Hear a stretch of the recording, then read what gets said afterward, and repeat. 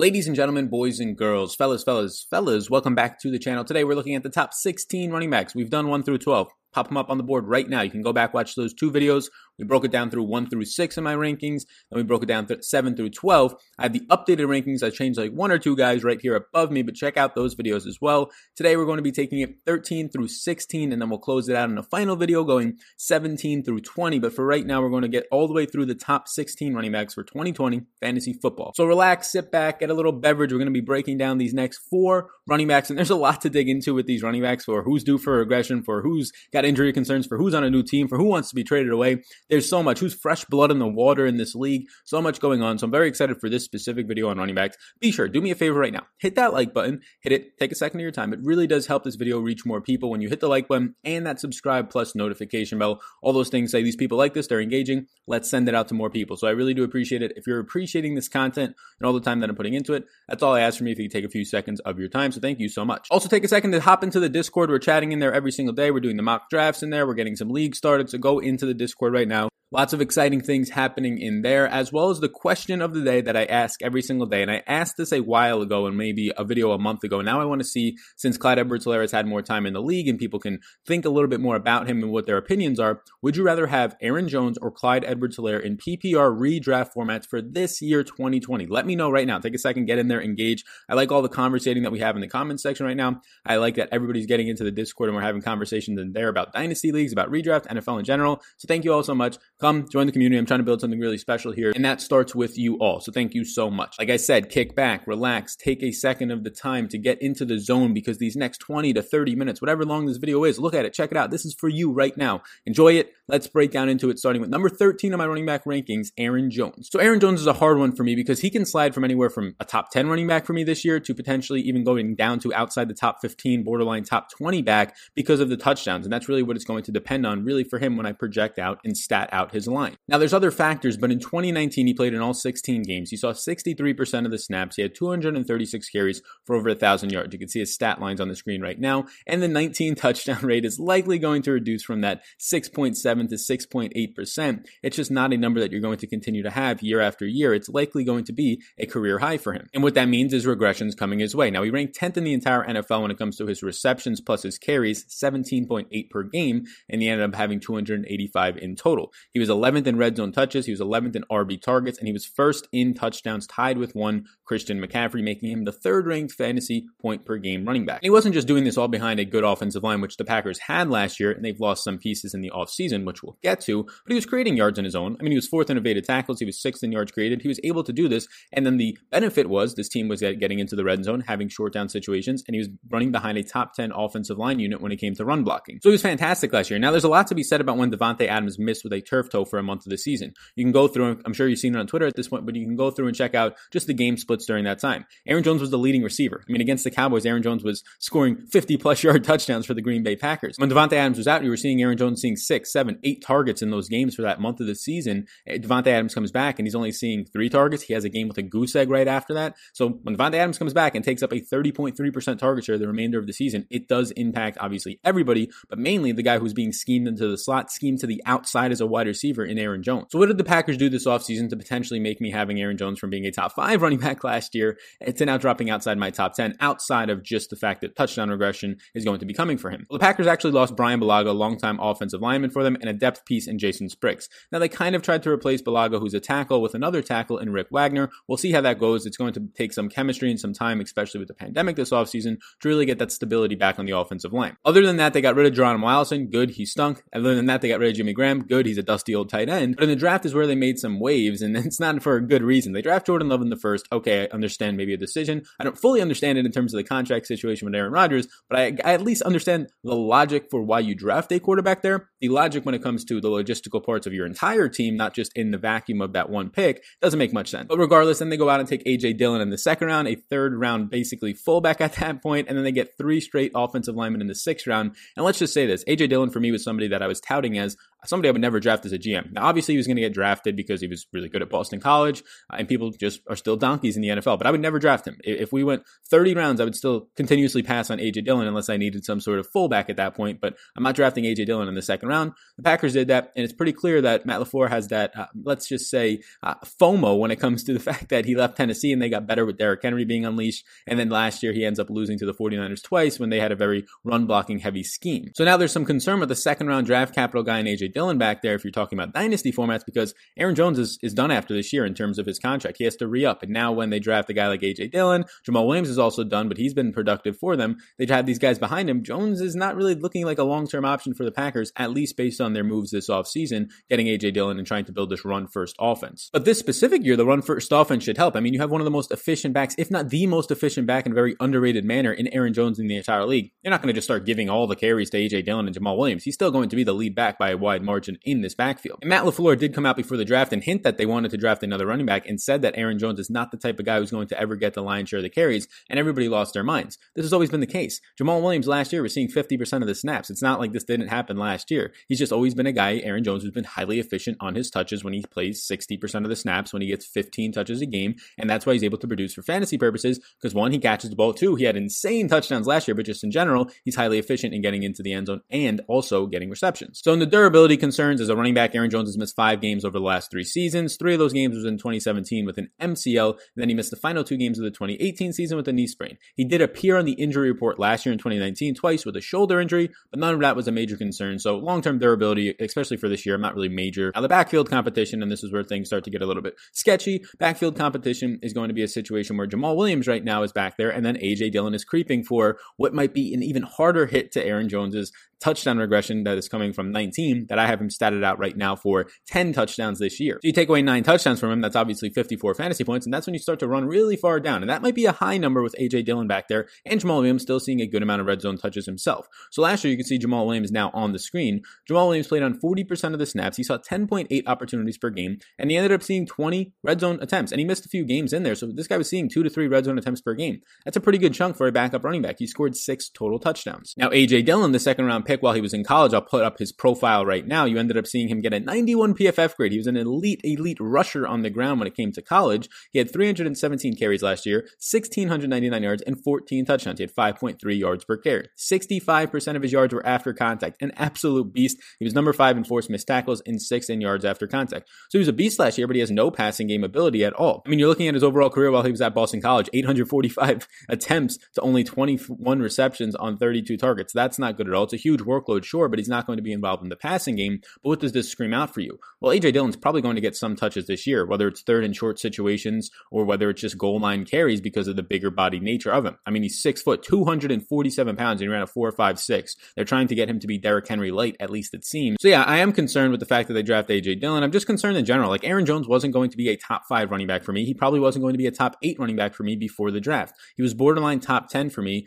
I had him at one point around 15. I then pushed him down to 13 just after some other sketchy news was coming out and feels for the other running backs. And once I actually projected things out, I was still able to give Aaron Jones a decent amount of touchdowns. If you think the Packers just remain somewhat efficient on offense this year, still a pretty strong defense, and they want to actually rely on the run, maybe it's not Aaron Jones after this year, but for this year, it's going to be primarily Aaron Jones throwing a little bit of a pass catching work there. I do like him a good chunk. So that's what lands Aaron Jones as my 13th running back. Now let's get into the 14th ranked running back for fantasy football 2020. So I know a lot of people are going to be jumping up and down for Clyde Edwards-Helaire, and I think he's fantastic, but I have some people seeing him ranked as a top 10 overall player. For me, he's right around a top 20, top 25 overall player, and I'm fine getting to him in the second round, the third round, but I'm not going to be taking a first round pick on him as of right now, like I know a lot of people probably will. He's 21 years old, out of LSU, the defending champions right now for college football, 5'7", 270 pounds. He ran a 4.6 time. A lot of knocks will be on his 4.6 time. Kareem Hunt, who they drafted a few years back, had a 4.62 coming out of the draft, and I'm sure he was not an issue in terms of becoming a star pretty quickly in the league. While in college last year, and I'll throw up my personal profile on him, he had 214 carries for over 1,400 yards and 16 touchdowns. But here's the crazy thing. He caught 55 balls on 64 targets, but only 1 receiving touchdown, only 453 yards.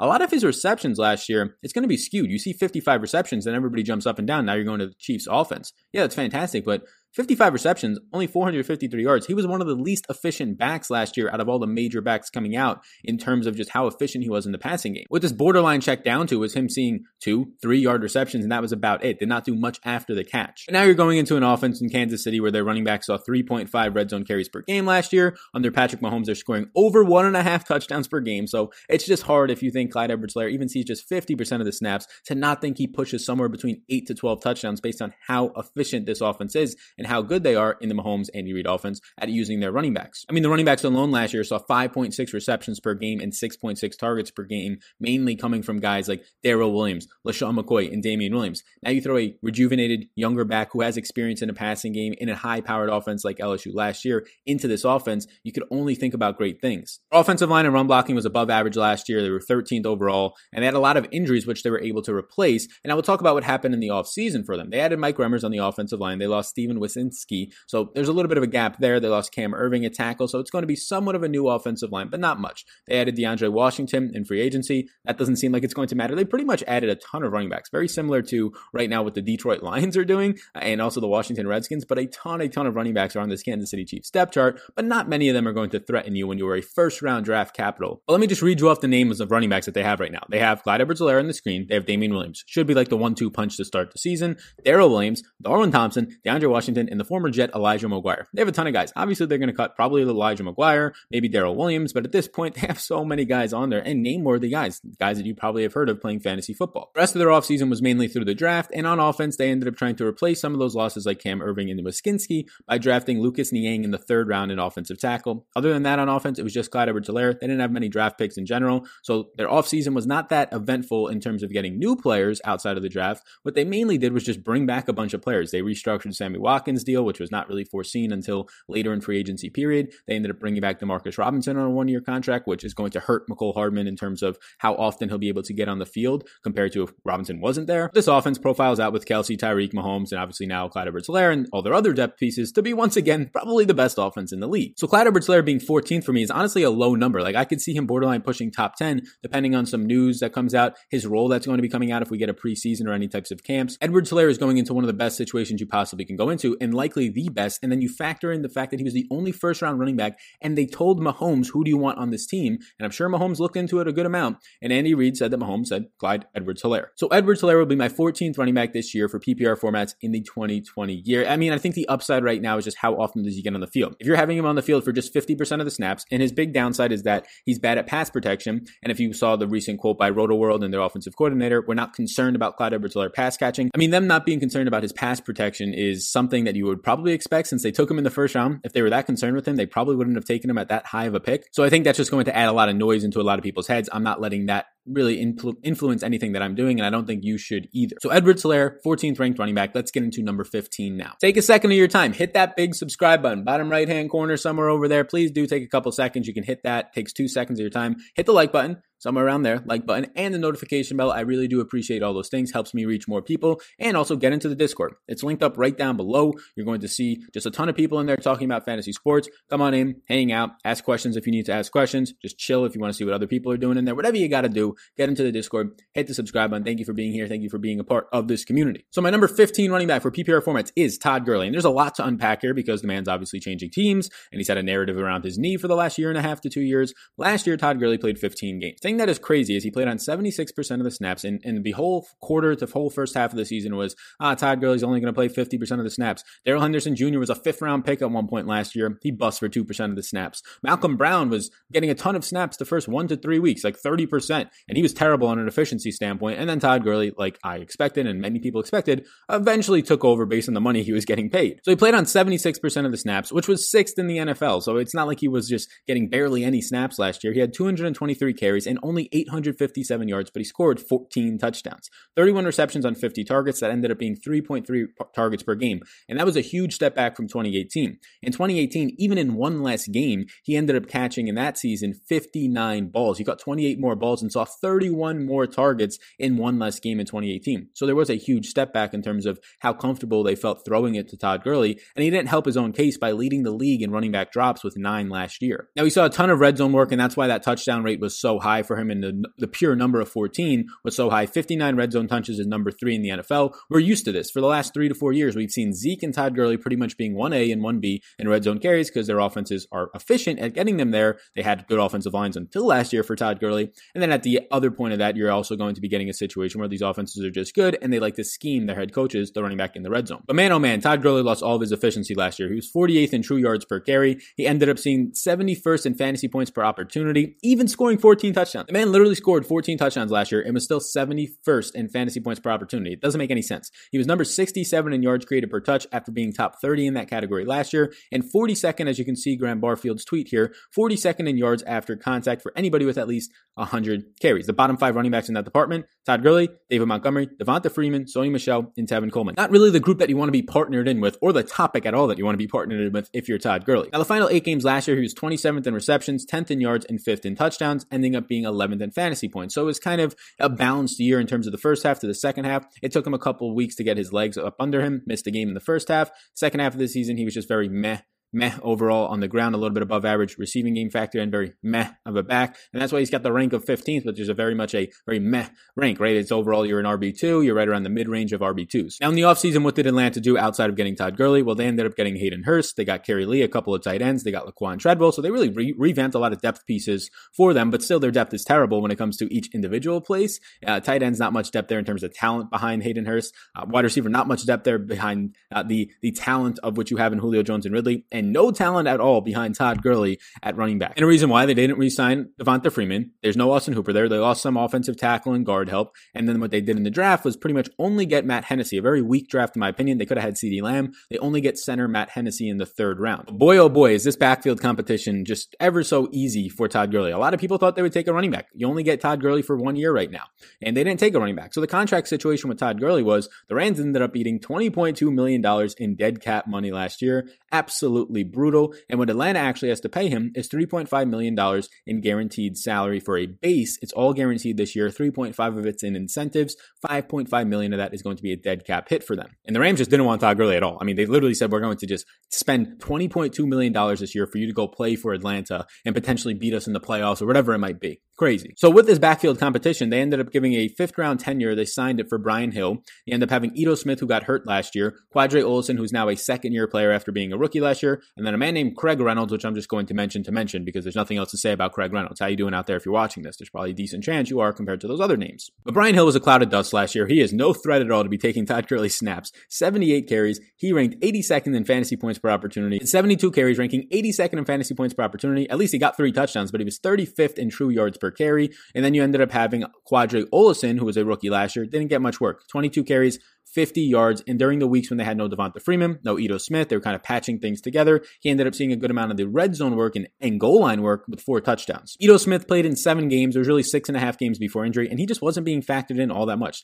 They were giving a lot of work to everybody else in this backfield behind Devonta Freeman. 22 carries, 106 yards, and a touchdown before his injury. He's currently on the depth chart for this team this year, and at one point it looked like he might be the guy in this backfield when you ended up seeing Devonta Freeman go down, and even when Freeman was in there, they seemed to want to give the ball to both guys a little bit, and then he gets hurt, and now it's looking like he's kind of getting pushed behind Olson from last year, and based on the offseason moves, maybe even Brian Hill. There's no threat behind Todd Gurley, and the fact that they have him on a 1-year deal that's fully guaranteed, why not just give him the ball as much as you can? And I think that's what they're going to do. Give him as much as he can handle, and if his body holds up to even 85% of what we saw at 2018 Todd Gurley, 2016 Todd Gurley, he's going to be an absolute monster, in my opinion, when it comes to just overall workload and volume. Now, the efficiency numbers might not be there, but they weren't there last year either, and he ended up still scoring 14 touchdowns because his offense got him there, and just the overall opportunities that he had above 250 were there for him. If you tell me that Todd Gurley is going to see 250 plus overall touches and his reception numbers go up a little bit, and even if the touchdowns dip a little bit, he is a top 15 running back. But that is the concerns. Is he going to be 80 to 100% of Todd Gurley? Somewhere in that range would be fantastic, maybe even a little bit less. Those are the major concerns. He does have a career track record of injury history. 2015, he tears his ACL. 2018 is when that knee strain and the arthritis in his knee starts to start. He misses 2 games. The playoff run, of course, he doesn't really play in the Super Bowl, and it's been lingering ever since. Last year, he added a quad strain to the exact same leg. 1 game was missed for that. So you're looking at a situation now where he does have concerns. But if you're drafting him as your RB2 with the upside to being the number one running back in fantasy football, yes, I'm not going to say that he is. His odds are not good, but he has that upside in this offense. He has the opportunity to get a ton of red zone carries. They're in the red zone a ton in Landa. They were last year. They passed the most in the entire league. And now if he can just pop up his reception numbers a little bit, it's a good situation. And the offensive line he's going to be behind is miles better than what the Rams threw out there last year. Like last year in 2019 draft, they take 2 first-round picks, Atlanta, in their first round. They took Chris Lindstrom, who ended up being hurt, but he was okay when he came back after missing 13 weeks. And their late round pick, Caleb McGarry, who many people say they kind of reached on in the first round just because they needed the depth, but he wasn't really the first round talent at what you would think out of a first round offensive tackle, but he was the 5th worst right tackle in the league at that point. That is not good at all. But what they ended up doing was getting Matt Hennessy as center and trying to replace some of those pieces, getting Justin McCray as well in the offseason for an offensive tackle. Regardless, you're going to get a second year out of both of those first round picks. You're going to add some pieces on your offensive line. It's just going to be naturally. You also get Hayden Hurst, who's a very good run blocker as well. Well, he was in Baltimore last year, the number one run offense. And it's just going to be a situation where Todd Gurley is going to come in here and have an opportunity to take up a ton of the production. If his receptions tick up at all, even if the touchdowns come down, I think he's going to be a top 15 back for us. And then finally, Leonard Fournette. And just like Todd Gurley, there's a lot going on with Fournette, if not more going on with him in terms of just his drama with the team, his drama in general. A lot to unpack here. But Leonard Fournette last year, he's going to be right now my 16th ranked running back for PPR formats. Last year in 2019, he played in 15 games. He played on 91.7% of the snaps. Man did not come off the field, very similar to Christian McCaffrey in a lot of ways, actually. He was second in snap count behind CMC. He saw 265 carries, 7th in the league, 1,152 rushing yards, 6th in the league, and 3 touchdowns, 50th. So one of those things is not like the other. In the receiving game, he saw 76 receptions, 5th overall at a running backs, 522 yards, 5th overall. Ended up being a total of 1,674 yards. That was top 3 for all running backs on 100 targets, which was 4th in the league for all running backs. He hit that triple-digit number. Leonard Fournette, the man that we didn't think can catch the ball, goes for 100 targets last year. Now, some things are going to start to not add up here. Outside of just the crazy receiving numbers for him last year, 54 red zone touches, 4th in the league. That's really good. 3 touchdowns, 50th in the league. So that's obviously due to regress. You do not touch the ball on the ground 265 times. You do not touch the ball around 350 times when you factor in your reception 340 times and only score 3 touchdowns, especially when 54 of those are in the red zone inside the 20, half of those being at the goal line. Crazy. So regression. He had 17.3 fantasy points per game, regardless of not having any of those touchdowns really last year. He was 8th in yards created as well. So he was doing a lot on this by himself because his offensive line was terrible, to be honest with you, but he was just 90th in fantasy points per touch because of the low touchdown rate. And man, that offensive line was just so bad. It was 25th ranked in run blocking. There was a game where Leonard Fournette went for 66 total yards after having a 69-yard carry. It was a primetime Thursday night football game. He literally had negative yards in the game until one big run, and then that big run doesn't even add up to the amount of yards he had in the entire game. It was nuts. But the only good piece in their offensive line was Brandon Linder last year. Cam Robinson, who stunk his rookie year, came back last year and stunk again. Maybe not his worst, but he stunk again. So not much on this line, and they do nothing in the offseason to improve the line. So now you're putting this terrible offensive line unit right back out there with the risk of injuries, with the risk of not just adding anybody to it. How is that going to be good for Leonard Fournette in this backfield? What did they add? They added Tyler Eifert, a tight end. They added a backup QB in Mike Glennon, and then they added another running back in Chris Thompson, who catches the ball, who, if he's out there and actually healthy, is not going to help Leonard Fournette either. What did they lose in free agency? Well, they lost Nick Foles. They lost a couple of tight ends, hence why they added Tyler Eifert and Jeff Swaim and Nick O'Leary and Seth DeVal. They lost all their tight ends at that point.